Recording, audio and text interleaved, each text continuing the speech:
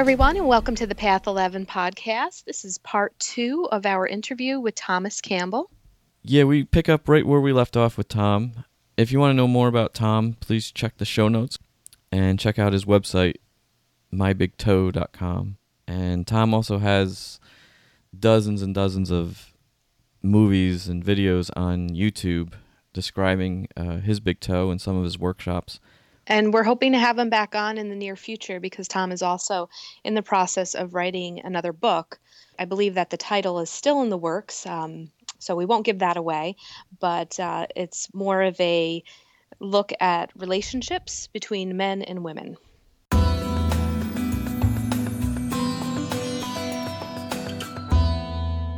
I wanted to kind of talk a little bit about the high entropy, low entropy, fear, love, and the probable future database, all in one question. Okay. Good question. Yeah.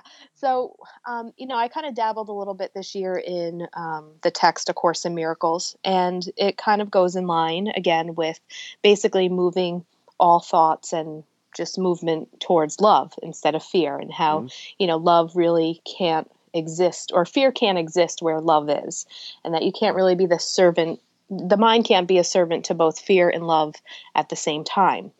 Now, I know, like you were saying, the more love, the less entropy, the more fear, higher the entropy. And so, I've come across some, I would say, pretty cool human beings in, the past couple of years. And one of the things that I notice is that these people who are kind of walking around in the world that really are carrying, I would say, more love, actually a lot of love, there's like no worry. They don't seem to have a whole lot of anxiety, really no fear. And I witness their kind of trust in this life, or trust in that things will just unfold. There's really no agenda that they're having in life. And they're really happy. And the way that things unfold around them, it almost seems like, oh my gosh, it's, things just happen for them.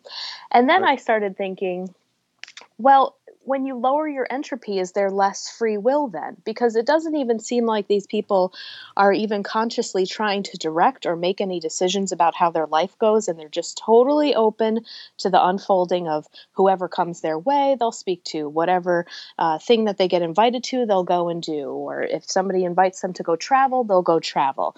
And it doesn't even feel like or appear as if there's free will that's working.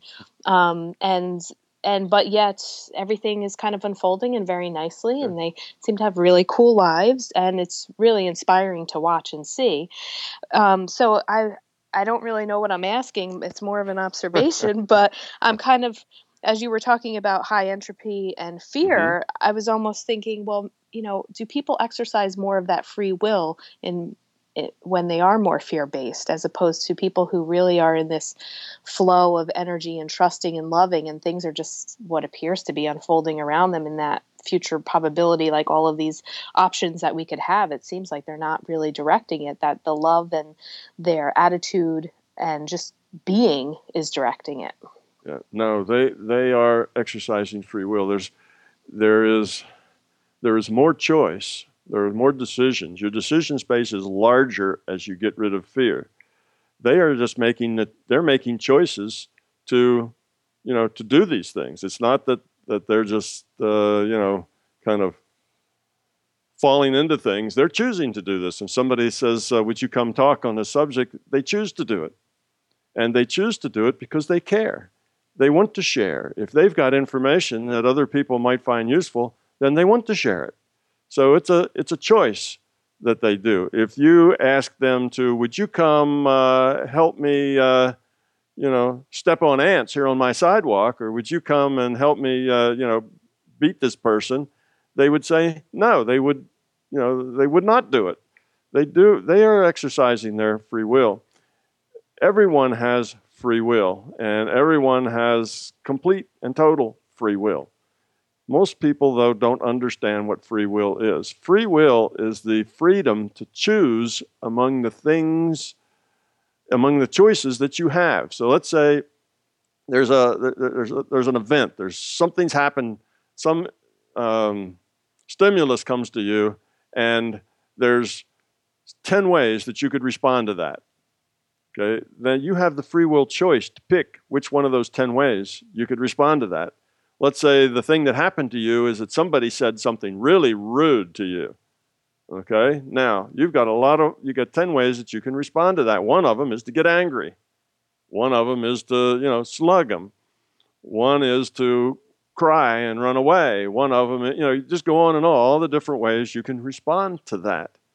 And another way to respond to it would be to wonder why this person feels that strongly, and is there anything that you could maybe do to help them see a bigger picture, because they seem to be in distress and upset, and you start thinking about them and how it is you could maybe help them be happier and see a bigger way, you see.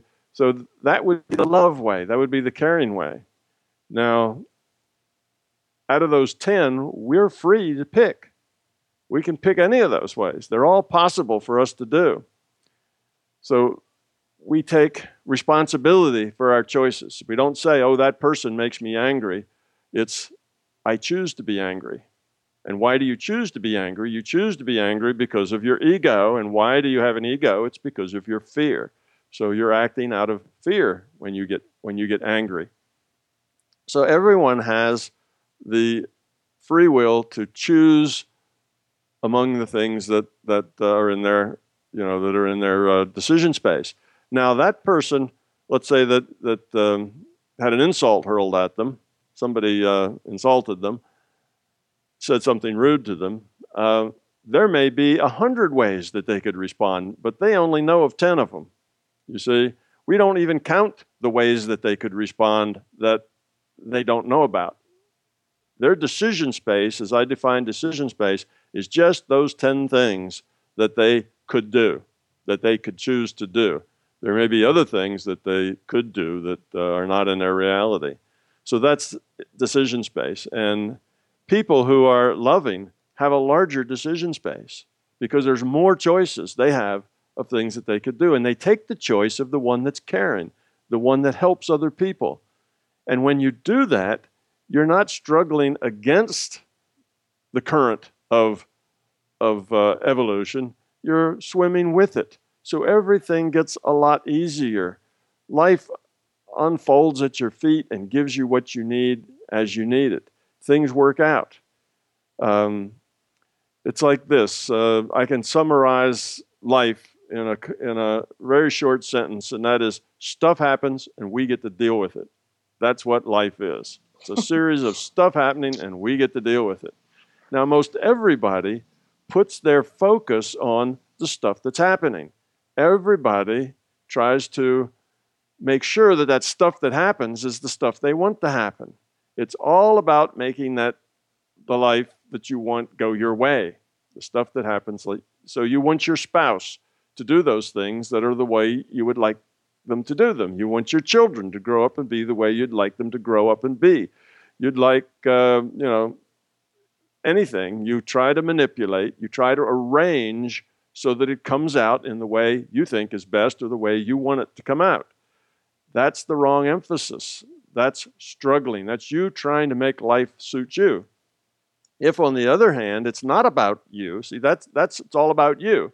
If it's not about you, if it's about other people, then you just let the stuff happen that happens because you're not in charge of all those other people. You can't control them. You have no desire to manipulate them. You know they just have to be who they are.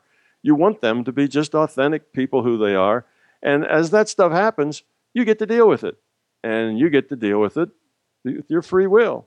So you get to choose how you react, how you interact, the things you say, where you go, what you do.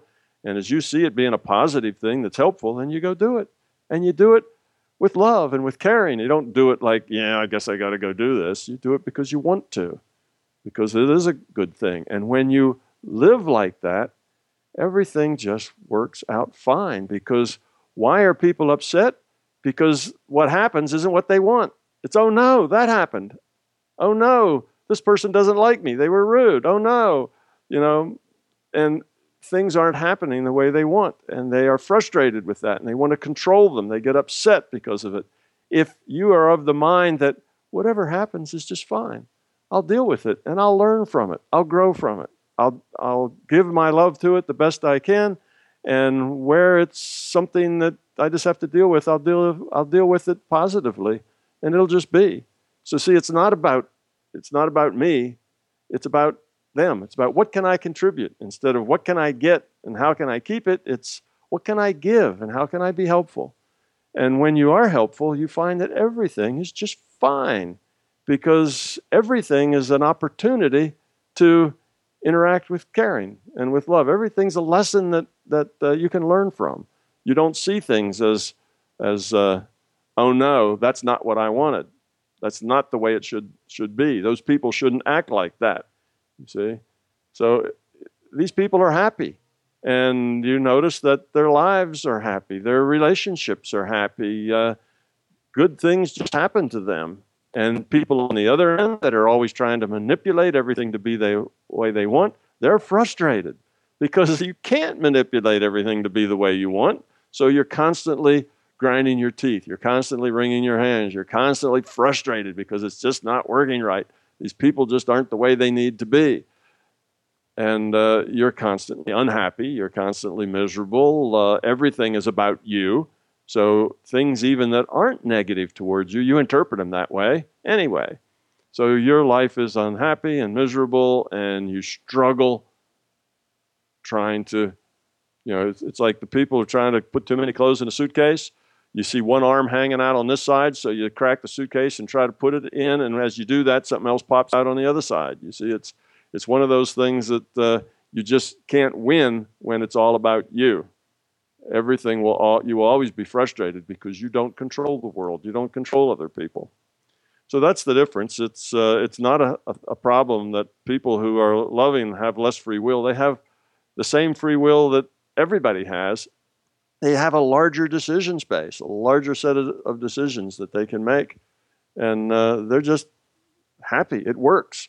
They're going with the flow. They're growing up, becoming love. And if you're unhappy with your life, anybody who feels that there's negativity, things that they don't like, things that upset them, that's because they have ego that derives from fear. If they get rid of the fears, they won't be unhappy. Everything will work just fine for them. It's just fine by definition. Even if something really bad happens, a child dies, or your parents die, or you get, a truck runs over your foot or something.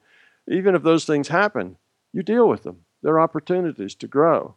It's like actor Reeves, who played Superman. He fell off a horse, I think, broke his spine right at the 3rd or 4th cervical vertebrae and was paralyzed from the neck down. Well, he had a choice. He could be full of self-pity, or he could accept that and learn the lessons that it might teach. He took the high road. He did that. So we have choices. Just because something rough happens doesn't mean that those people then start moping and say, you used to be happy, but now look at you. Well, if you look at people who deal with things well, they're still happy. They're still going to learn. It's not about impressing your will on the world. It's about what can you give to the world to help it along.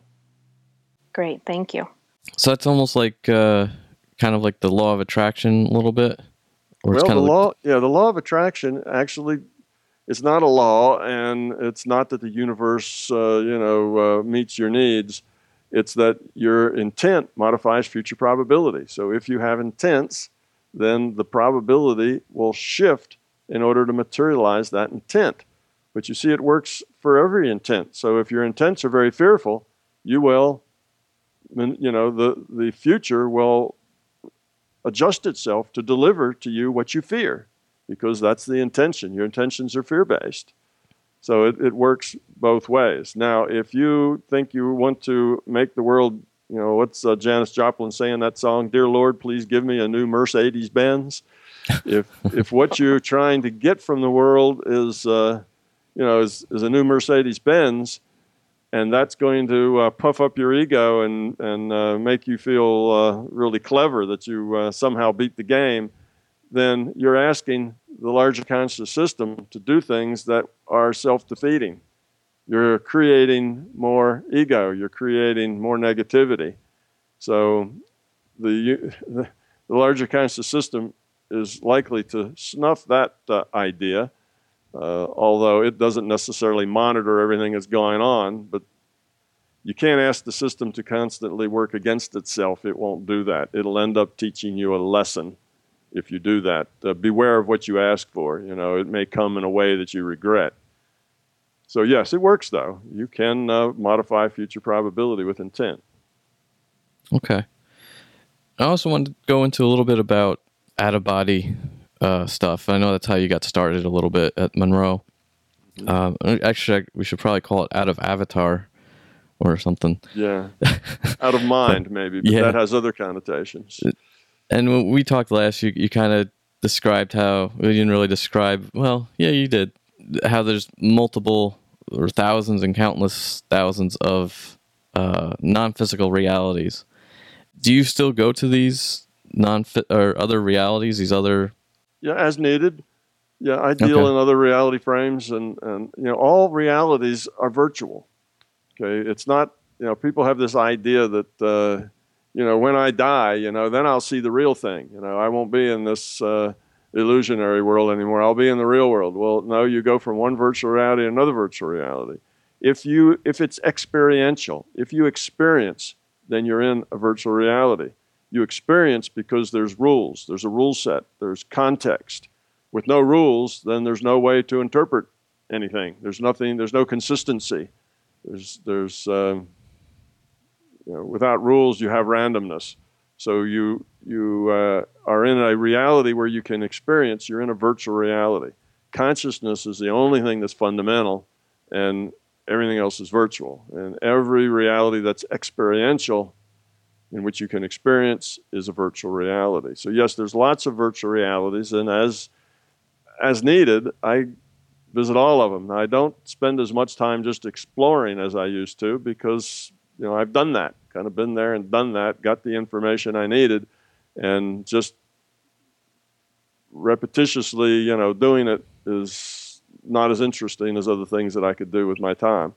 So I don't do I want to, like the bear went over the mountain, right, to see what he could see. You just go to see what you can see.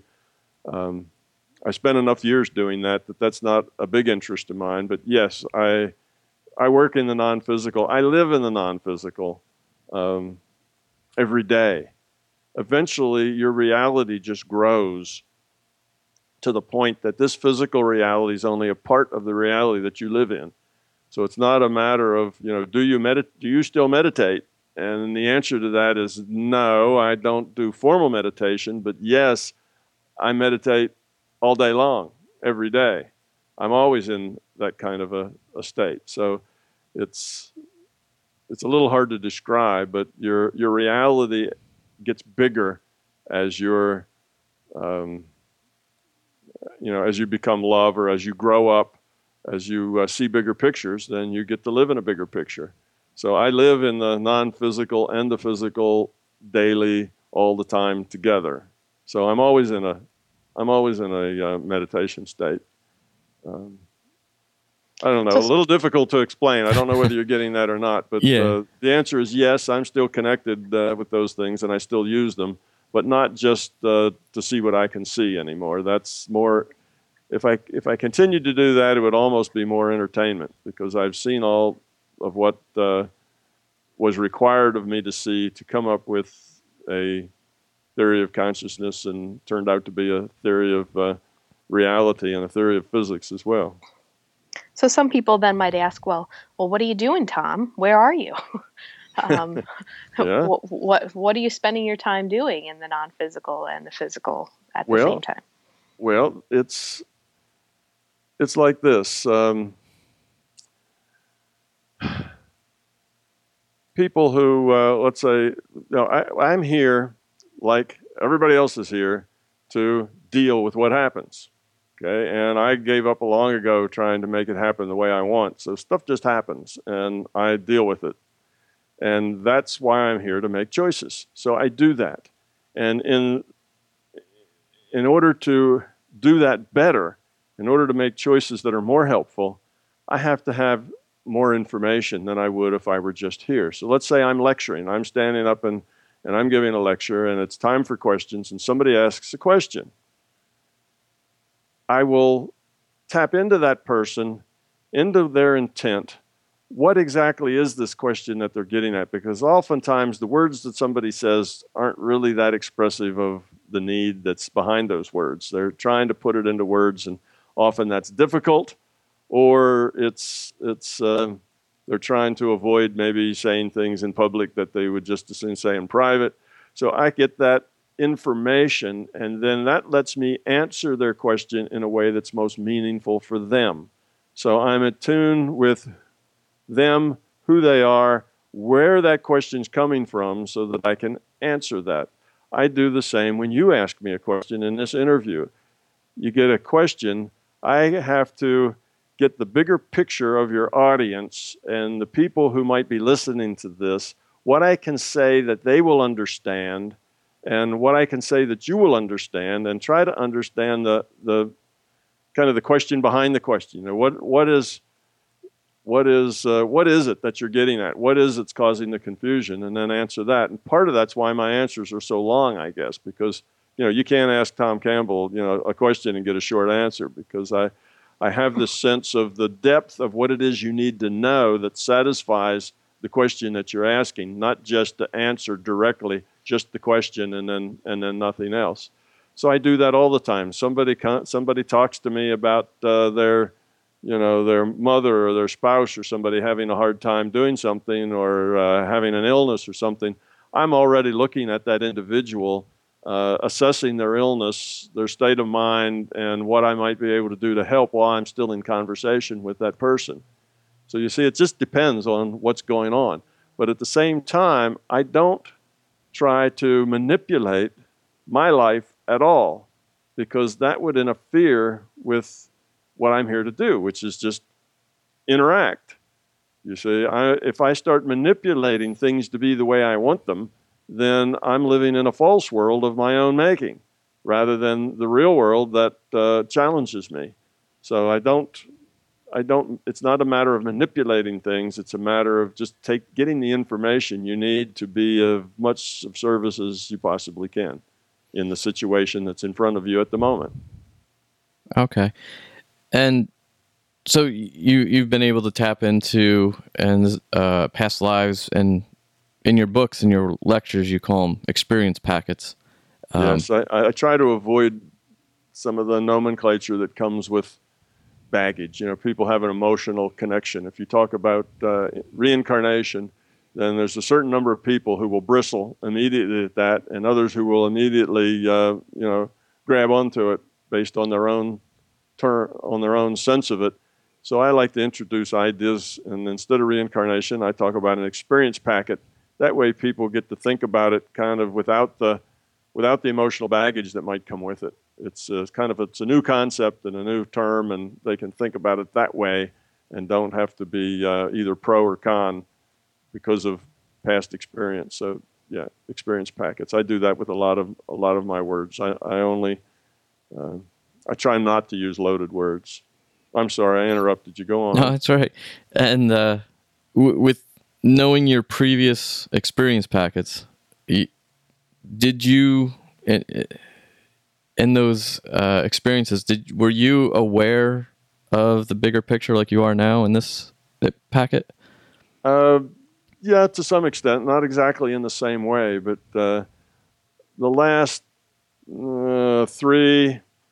at least three or four of my experience packets have been preparation for this one.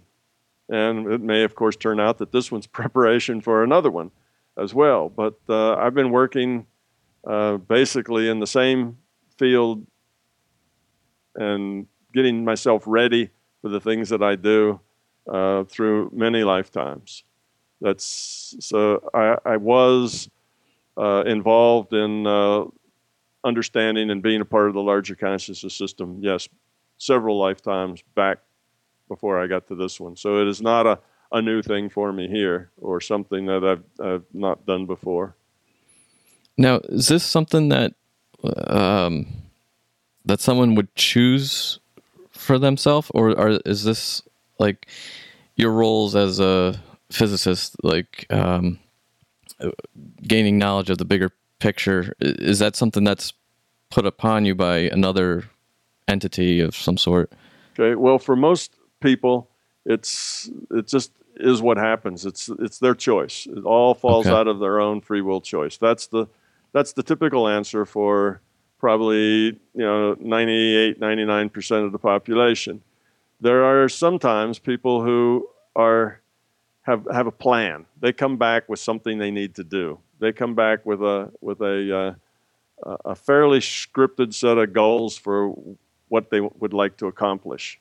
So they come with a plan and they execute that plan, and the larger consciousness system is probably a part of that plan as well. And that happens sometimes. It's not, like I say, it's not the rule. It's in the margins.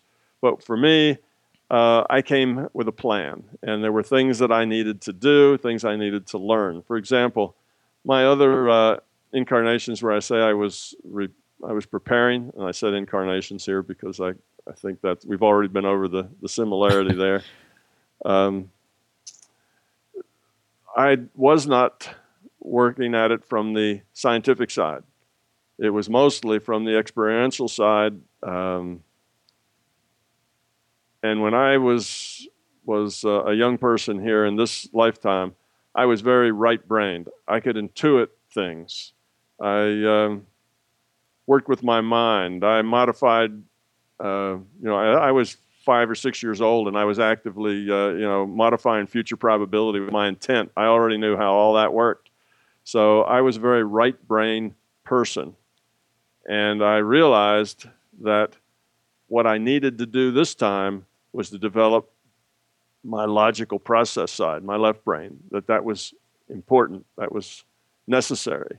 So though mathematics was very difficult for me, because mathematics is a logical process, not an intuitive process, I knew I had to learn that. So reason I went into physics as opposed to any other field was because physics was the most difficult thing that I'd ever done. It was the most challenging thing, and because I had an intuitive sense that is what I needed to do. So my experience coming very, where math became easy for me and where I understood it, and the physics I understood, I got to that through a lot of struggle. I had to learn to become a left brain logical processor and work in that world. But I didn't give up my right brain sense either. So I would describe myself as very extremely right brain and very extremely left brain, both at the same time. It's what I had to do this time. So that's just a little bit of an example. So yes, I did come in with a plan in mind, and I was executing a plan, and I am not the only person that was involved in making the plan. But that is not typical and not true for most people. And so growing up, and you come in to learn math.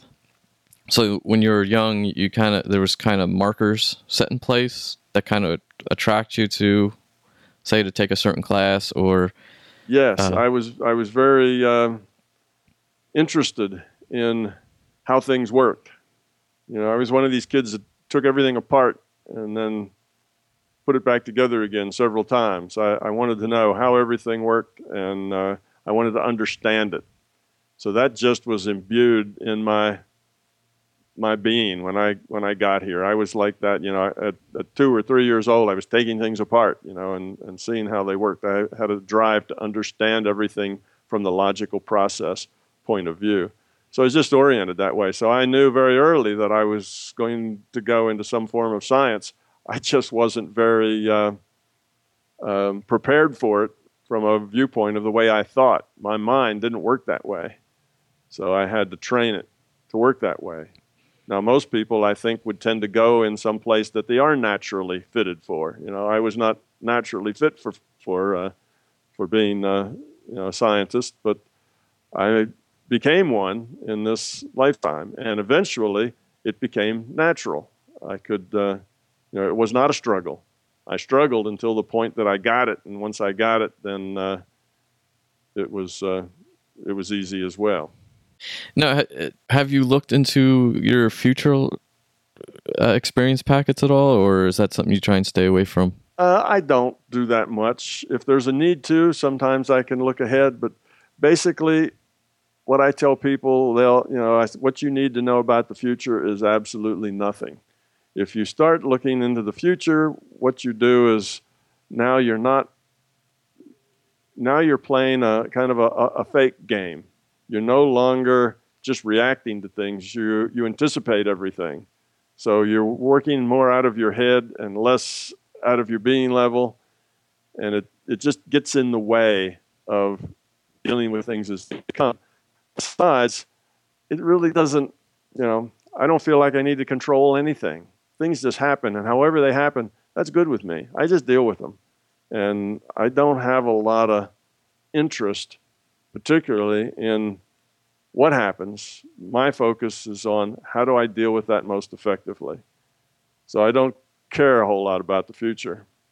I'll be where I need to be. What happens will happen, and I'll just try to make the most of what I got, of the cards that are dealt. So that's kind of the attitude. So I don't go into future looking around, except sometimes you need to. Like if you're going to help somebody, sometimes you need to see a little bit about what's going on and where they're headed to be most effective in your helping where they are now. So I do that some in the margins, but it's usually not about me, and it's usually just little dabs and bits here and there as I need to. Same within going into the past, delving into the past databases and seeing all the lifetimes you've had and what you did and that sort of thing. It's just not all that interesting. I just live in the present moment and deal with what happens in the best way I can, and that's really all I need to do. The rest of it is just would be ego, like entertainment. Go find out, because wouldn't that be neat? And I don't really deal with neat so much. I just deal with what is. I was just watching yesterday and early this morning, this interview that you just did with, it's not Wendell, it's Wenzel or... Yeah, Wenzel, I guess. Wenzel, yeah. I think you posted on your YouTube page. Yes.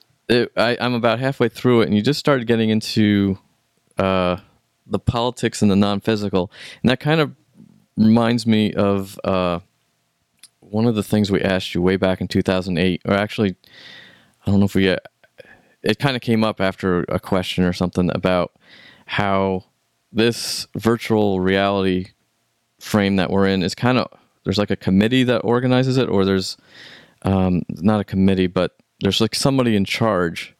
Yeah. And you had said that person was just replaced not that long ago. Yeah, back in 2008. Yeah, that was probably the case. How important is that person, and why was this? Why do you need them, and what do they do? Yeah. All that kind of stuff. Yeah. In the books, that's the title of the person I called the Big Cheese. And the reason I gave him that name, the Big Cheese, is because I don't want people to take it too seriously. I don't want them to get too wound up in it. So I try to put a little tongue-in-cheek humor in it so that people will not get too wound up over this role of the Big Cheese. But whenever you have a complex structure, that's particularly a social structure as consciousness is, you have to have rules. You have to have some structure in it. You can't just let anything happen. It can't be chaotic, or you can't just let anything happen that wants to happen. You have a schoolhouse here. So our virtual reality is it's a simulation. It's an entropy reduction trainer. It's a schoolhouse for us to go in and learn how to grow up and become love. So one of the rules that you have then is that other entities, other individuated units of consciousness that are not participating in this schoolhouse just can't come in and run through the halls and disrupt the classes and beat up the kindergarten kids and steal their lunch. You have to have rules in order to have your schoolhouse have integrity that says that the people in the neighborhood just can't come walking through the school anytime and create disturbances. So that's one of the rules. And if you have a rule, you need somebody to enforce it, somebody to decide how the rule gets configured, how strict is it, how, who gets eliminated from running through the schoolhouse. Are there times when that's okay? So you have these kinds of rules that need to be made and then need to be enforced. So you have to have some sort of management structure involved. Also, you have to have management structure looking at the schoolhouse and saying, is the school effective? Are we getting as much out of it as we can? Are there policy changes we could make that would make it a better school and people would learn more easily? Or are we doing all we can do? A different curriculum, they have to be doing that as well. So that's what I talk about when I talk about the structure. And as any group whenever you have two individuated units of consciousness, you probably have two individuals that don't agree on everything, because how we interpret the data has to do with our own history, where we've come from, our beliefs, our knowledge, our fears, all the things that are in there are individual. So you expect individuals to come to different conclusions, even looking at the same data. And our evolution is according to free will. So we are supposed to evolve positively and become love, move toward love, move away from fear. But there's free will, so you can make bad choices. It's not free will if you can say, you're free to make any choice you want as long as it's one I approve of. That's not free will. They have to be able to make any choice. So we have some entities that are de-evolving, or you may say evolving on a negative path rather than a positive path. And these are the people we call, disturbances, evil. I guess in religion they're the demons or the devil or whatever. So it's the entities that are de-evolving, moving toward fear, control, force, as opposed to those that are moving toward love, cooperation, caring, being helpful. So if you have then the good versus evil struggle, the good versus evil dichotomy going on everywhere, not just in this virtual reality, but it's going on in the larger consciousness system as well. It's going on other virtual realities. It's kind of the nature of things because we have free will. So that's why we need rules and we need some structure to deal with that. And even people on the same side disagree with each other because they come from different backgrounds and environments and beliefs and so on. So yes, there is a political aspect to the larger consciousness system because it is a social system, because it's made up of individuated units of consciousness, and some have evolved positively a whole lot, some have evolved negative a whole lot, and most everybody else is somewhere in between that. So that's kind of the background of why we have it, what it is, and the particular manager, if you will, of where our virtual reality, the part of the larger conscious system where our virtual reality takes place. That's the one I call the Big G's. And the Big G's tries to be have a very light touch with his management. And there's not a lot of levels to management. It's a very shallow organization, in such that it's not like vice presidents and then division chiefs and then section heads, and it's not like that at all. It's pretty much just a level, the larger consciousness system, the Big G's, and that's it. There's not a lot of structure beneath that. But anyway, there are arguments on how to best make this virtual reality as effective as possible. And some people would say, you need to do it more this way, and other entities would say you need to do it less that way and more this other way. And there's some struggle involved, and the Big G's is the one that makes final decisions. So that's kind of the idea. It's all about how to optimize the situation that we've got. Now, with the change of the Big G's in 2008 or so, actually, it happened before that. When I told you that, I said it was in recent history. But as these things go, 10 or 20 or 30 years is kind of almost yesterday. You're almost on, we talk about geological time, where 100 years is not a whole lot of time as far as the geological changes on the earth. Well, in this consciousness time, a decade is yesterday. So it was, okay. I could probably take a little while to pinpoint it closer than that, but it was probably in the 1990s or so, 1980s and 90s is when this took place. Back in that time frame, when the change took place. Okay. But in 2008, I'm still saying it was recent. Yeah. Because these things don't change much. It's a very, very stable system. Now, when the change happened, was there any big policy change that we would have seen here in the physical, or is it pretty much kept the same? And no, there was a policy change that we would have seen here in the physical, and that is that the previous administration had more of a policy of hands off. Let things happen the way they happen. Let things be however they are. You don't step in and you step in as little as possible. Just let the natural process work itself out. That was their idea. And what had happened under that policy was that in the struggle of good versus evil, the positive side, the good side, basically would abide by that. It wouldn't intervene in things. It would let things happen, and they abided by that rule. But the negative side, of course, the negative side cheats, lies, and steals because that's what the negative side does. So the negative side would kind of violate the don't run rampant through the schoolhouse and mess with the children in class. So they would do that some. And as long as they didn't push it but so far, they were getting away with it because it was, well, that's no bad. We don't really want to interfere. Yeah, they're just like that, but that's okay. We can deal with that. The kids will find out what the rough side of life is, but they'll have to deal with that too. And it was that sort of thing.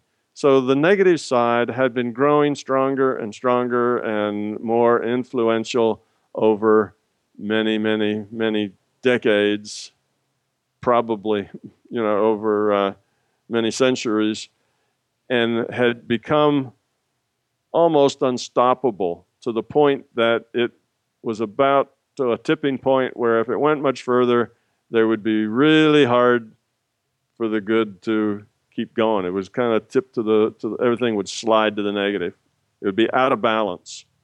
So as it got nearer to this out of balance phase, then changes were made, and that philosophy was gone, and we had another philosophy that said, yes, it's good to just let things be, but you also have to enforce the rules. They're there for a purpose, and we're not going to let negative just run roughshod and do what it wants, and we just kind of accept it because that's life. We're going to push back, and we're going to enforce these rules, and we're not going to allow that anymore. So that was the change, and it did make a change here in our physical reality, but nobody, of course, would notice because this is a policy change at a very high level of things. What happens on day-to-day streets is not noticeable. So it's not like they came in and manipulated things and moved people around on a chart. It's not like these are gods playing chess with the people. It's just that what was tolerated and what could be gotten by with changed. And negative side suddenly had a lot tougher going. They couldn't just do the things they were doing, which was creating more chaos and more negativity and more fear. That was not eliminated, but it was toned down a whole lot. And then it was a struggle to move things the other way. And we've been struggling. And again, we're talking about through 2 or 3 decades. So it's that struggle's ongoing, and we're at a part that's a little further back than we could have been. But anyway, that's what happened, and yes, it does affect what happens here. Not directly. Nobody's mind has changed or picked up and moved a piece from here to there, but just indirectly by the fact that negativity did not have a carte blanche like it had before. Is that I'm going to reference the Explorer files from the Monroe Institute. Mm-hmm. In some of those, they were talking about major Earth changes I think in the late 80s. Yeah. It was due to hit or something. And I know some other channelers from that time had talked about, big changes coming, earthquakes, volcanoes, and is that part of that policy change, or is that something different? Yeah, that policy change probably did affect some of that, but there was a couple of things going on there. One, those things, those big earthquakes and whatever. Of course, that's all in the future probability, and right. The future probability was looking like it was more probable at that time. Now, as people report that, then they get other people worrying about it. And the more people worry about it and post things about how these big earthquakes are, coming soon and so on, more people worry about it, and you have more negative intent. So they tend to be, self-reinforcing is part of the problem. And then lots of people start seeing these future probabilities of getting worse and worse. But much of it isn't necessarily just that the crust was coming under the pressures that it couldn't stand as it was being pushed up by intent. You see, now things that are pushed up by intent can also dissipate very quickly. Things that are just basically rule set driven, they don't change much one way or the other. The rule set's just got a lot of rules, and if it works out that it's time for a major slip between the plates, then according to the rule set, then that's kind of, you can push at it a little bit, but the rule set's only going to bend so much. So this idea of the terrible things happening, a lot of that was puffed up by all the fear that was being poured into it. And yes, somewhere probably after that time, that was mainly in early 80s, late 70s, early 80s, you were getting a lot of that kind of images of disasters that were going to happen, that were probable. And then by the time we got into the mid-90s, where this change I'm talking about probably took place, those probabilities disappeared. And part of it was due to that change. Yeah, probably, because the place got a little less rowdy and a little kinder and gentler. And partly because the change in the philosophy of management made it less likely for those things to occur, because it gave higher probability of positive things happening and lowered the probability of negative things happening. So yes, it is all integrated together, but in a loose way. I wouldn't, again, we're not seeing that pieces are not being moved around on the board, so it's not something you can point to and say, see this thing, that's because of that. It's not quite like that. It's at a much higher level than it, and the effects actually trickle down over decades. Oh, well, God, I feel like my question is going to lead into just a whole nother area. They usually do. Huh? I know.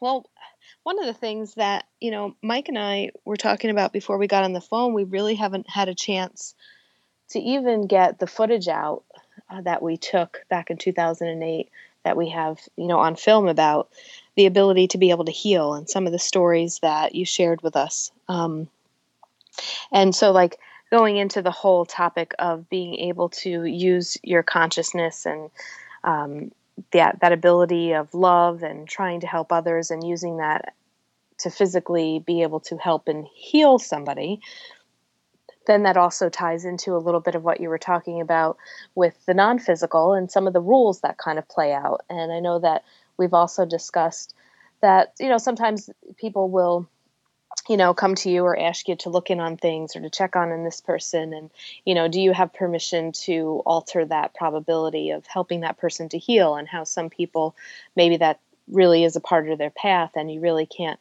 change the probability of it because that's what they were supposed to kind of learn and experience in this life packet. So, Yeah. I was just thinking that the whole topic of healings and some of the stories that you've shared with us that we do have on film, but it's never actually made it to one of the films yet because we were going to specifically try to create one on healing itself and share them. But, that's just another topic of conversation to go into, how to use the consciousness to be able to heal self and others. Okay. I can talk a little bit about that if you like. The healing with the mind is able to happen because of this idea that intent modifies future probability.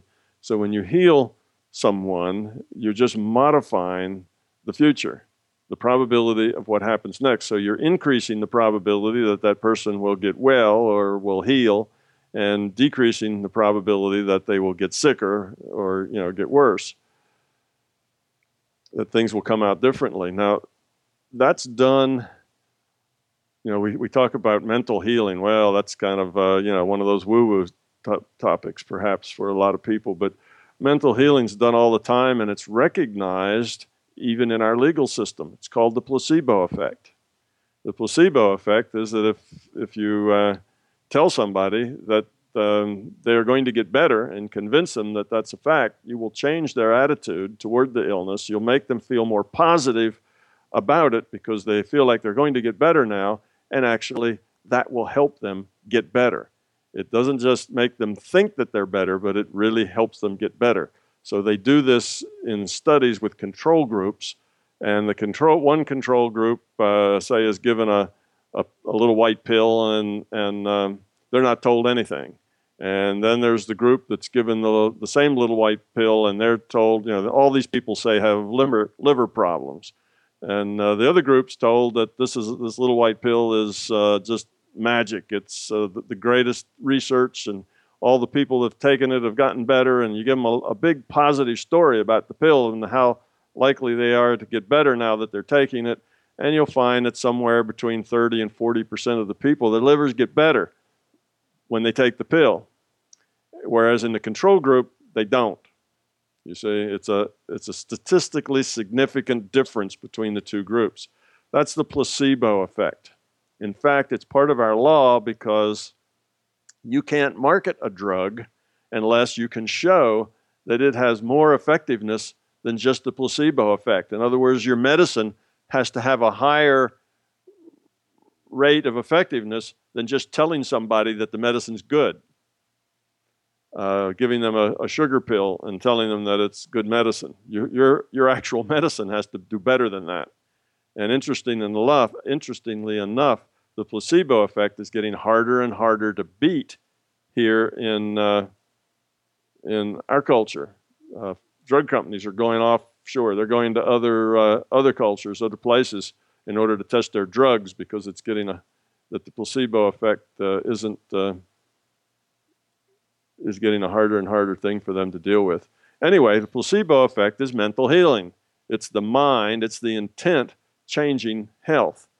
And it's not that it's just making people think they're better. It actually, statistically, compared to a controlled group, makes people heal better than they would if you didn't have that positive intent going.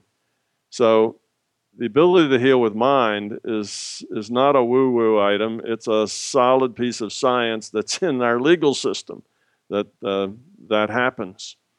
So now if you learn and practice to heal with your mind, you can get a lot more effective at it than just the 20 or just the 30 to 40% that you get with an untrained person. Now the patient who just feels better and more positive about their outlook, you'll do a lot better and be more effective. So healing with your mind is modifying future probability, and there's some responsibility that comes with that. You can modify that future probability whether it's good for that person or not. It's not that you can't. Well, we'll talk in theoretical terms. If you're a very strong healer, then you can override somebody else's free will. but it's not a good thing to do. That's meddling in their life. That's pushing them around, if you will. A lot of times, illness is a necessary part of the process that the person's in. If a person is very negative and a person has a lot of fear, they will express that fear physically, and to the point that it will make them ill. And now that illness is feedback to them for the way they are, for their attitudes. You take that illness away, and you're just enabling their bad attitudes, you see, and that's not necessarily a good thing. You don't want to be an enabler of dysfunctionality. In the big picture, that's not being helpful. So in those cases, you need to just let it go. Or that may be that their death or whatever is part of a pre-planned arrangement that creates learning situations for somebody else. So there may be a lot of things going on there that you don't necessarily recognize if you just look at the physical situation. And when you're asked to heal that person, overriding their free will and their lessons is just a bad thing to do. It's not helpful to them. It looks like it's helpful. It's making them healthier, but that's not, in the big picture, something that you should do. So in the little, for most people, when they just learn to heal, if they're not really very strong at it, you probably won't hurt anybody. You probably don't have to worry too much about that because you're just not that strong that you're going to force your will on other people. The person that has the most power in affecting their body is the consciousness, that's running that body. It's the consciousness running that particular avatar. They have the biggest potential power of modifying that body than outsiders do.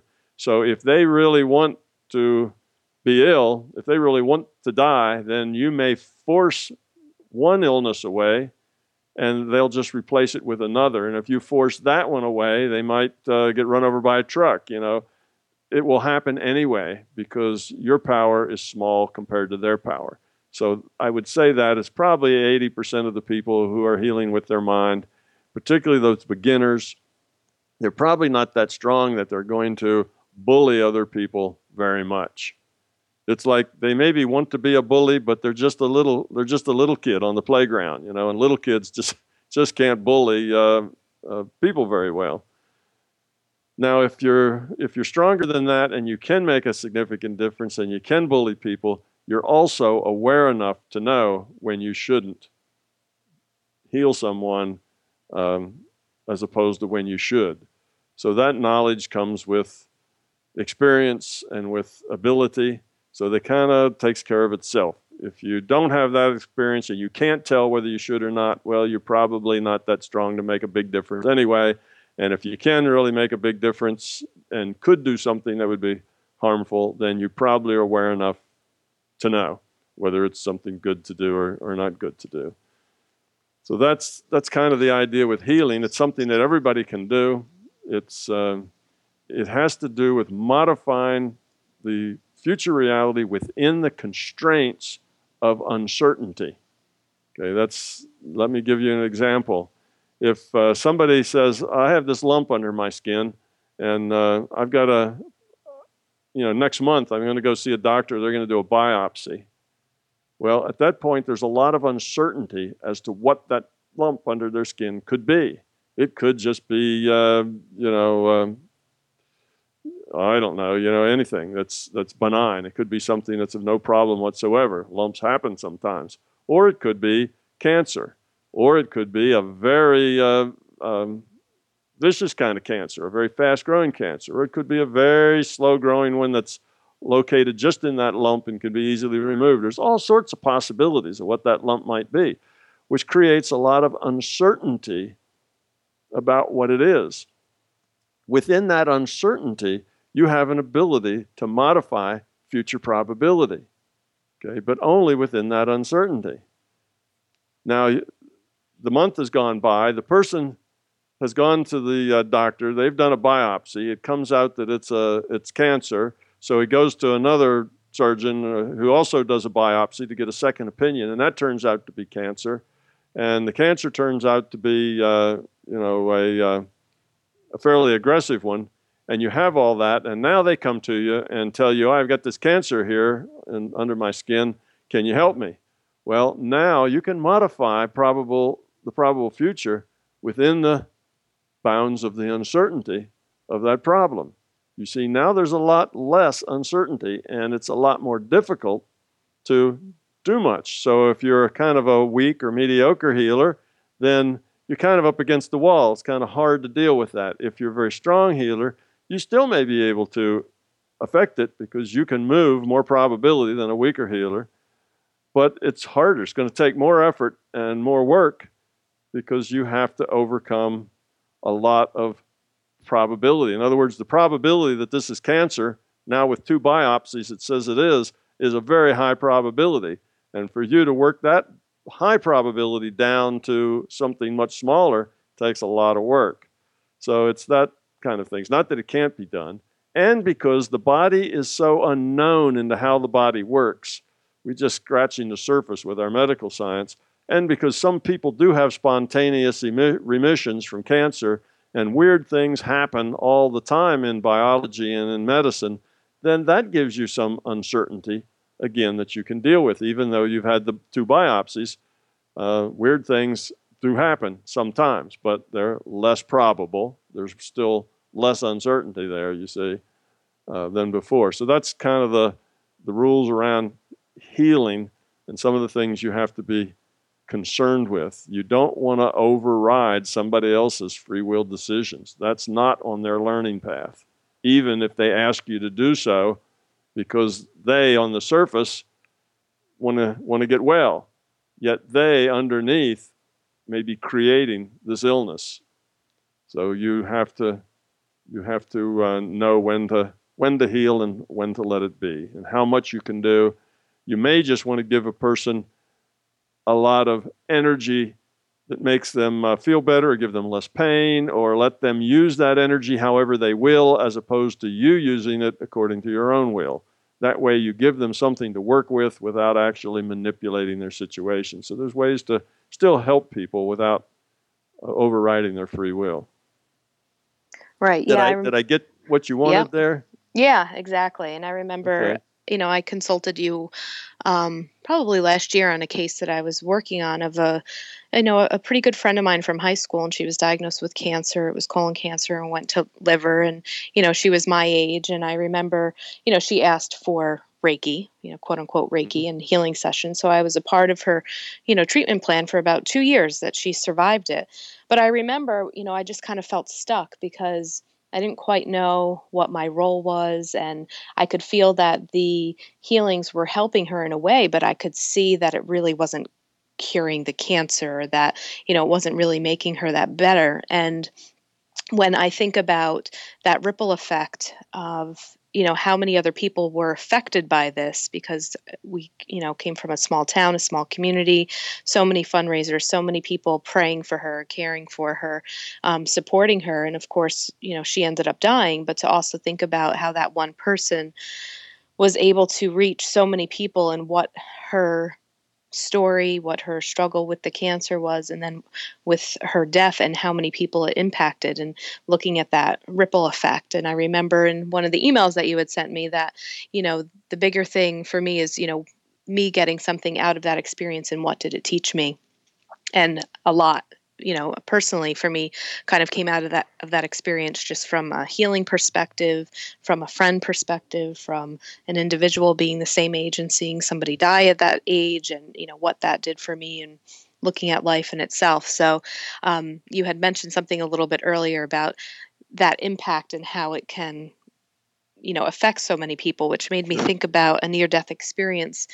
A woman that shared her near-death experience on YouTube that I had watched. And before she came back, she had said that she was shown not only how her life and things that she did in her life affected people, 2, 3 out, but like 35 times out. And being in the physical, she had no concept of that, or, sometimes we're not even privy to, how we can impact on X amount of levels. But yeah, I mean, the whole thing that you just talked about and the healing thing, when we had kind of worked together on this, it was pretty much known that she was going to die. There wasn't a whole lot that I could do to manipulate the situation, except that I knew that those sessions were just bringing her comfort and easing her pain a little bit more. Right. But yeah, so yeah, that definitely answered my question. And I know that we're kind of coming close to the end here. So Mike, is there anything else that you wanted to do to just kind of wrap up our interview? No, I just want to say thanks again for talking with us, and we got to have you back on because we got tons more questions, and I'm sure people hearing this will probably want to send in their own questions as well. And yeah, and I noticed in a little email that you sent me about setting when we set this up, you said, well, maybe we'll talk about your new book. Oh yeah, I see. Oh, yeah, I know. We didn't get there, so yeah, that is the way it always is. No matter how much time we take, even if we sat here for 5 hours, there'd be lots of things by the end of it that we would like to talk about it. So yeah, let's make it a series, and we can, we'll do it however works best for you guys. I know it was a few months ago you had work being done on your website. Is that? I did. It's done now. So my website's probably at about 90%. It's up and it's working. Okay. And that's a big improvement just by itself. There's some details with it that aren't quite fixed yet, and those are getting fixed slowly as we go. But yes, I do have a website, and it actually works. And it still has the famous bulletin boards on there, right? The bulletin boards. The forum. The forum. That's the forum. Yeah, you can go to the forum. Yeah, that forum is an ongoing thing, and there are literally many thousands of posts. I myself have I don't know how many thousand, probably more than 1,000 posts there. Plus, a lot of other very knowledgeable people have posted things there. So there's a gold mine of nuggets. You just have to dig them out. It's I suggest that people with questions go to the forum first, because that's the place that you can most easily get your answer. I'm hard to get hold of because I get so much to do that getting hold of me for an answer in email or on the internet is a lot harder than getting an answer out of the forum. Yeah, I remember. I haven't been on the forum in probably a few years, but I remember the being able to go on there and seeing that you did have people helping you out, answering questions that knew your material very well, and they were very friendly, and they pointed people in the right direction. I thought that was very nice. Yeah, it's a good place to go with questions. Yeah, thanks so much for your time. We know you're a busy man, and we love sitting down and talking with you. So thank you so much. You're quite welcome. I enjoy it. It goes out and people learn. That's good. If you'd like more information about our films or to purchase our DVDs, you can head on over to our website at thepastseries.com. They're also available to purchase on Amazon.com. Our films are also streaming online at Vimeo.com, GaiamTV.com, and iTunes. If you have a show suggestion or would like us to interview someone specifically, please feel free to shoot us an email at info@thepastseries.com or send us a tweet at thepastseries. Please rate and review us in iTunes and subscribe. We hope you enjoyed the show.